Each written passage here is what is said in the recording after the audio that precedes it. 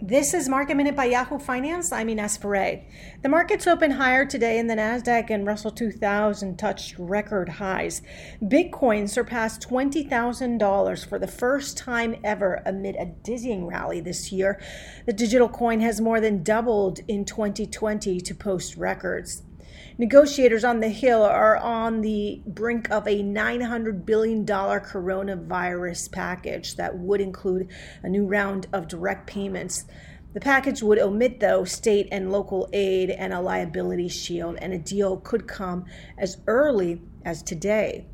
Wish, the e-commerce platform, is going public today. It priced its IPO at $24 a share yet last night, giving the San Francisco e-commerce company a valuation of $14.1 billion. The airline stocks today are under pressure after JP Morgan downgraded airline stocks to underweight from overweight, saying there are disappearing demand trends.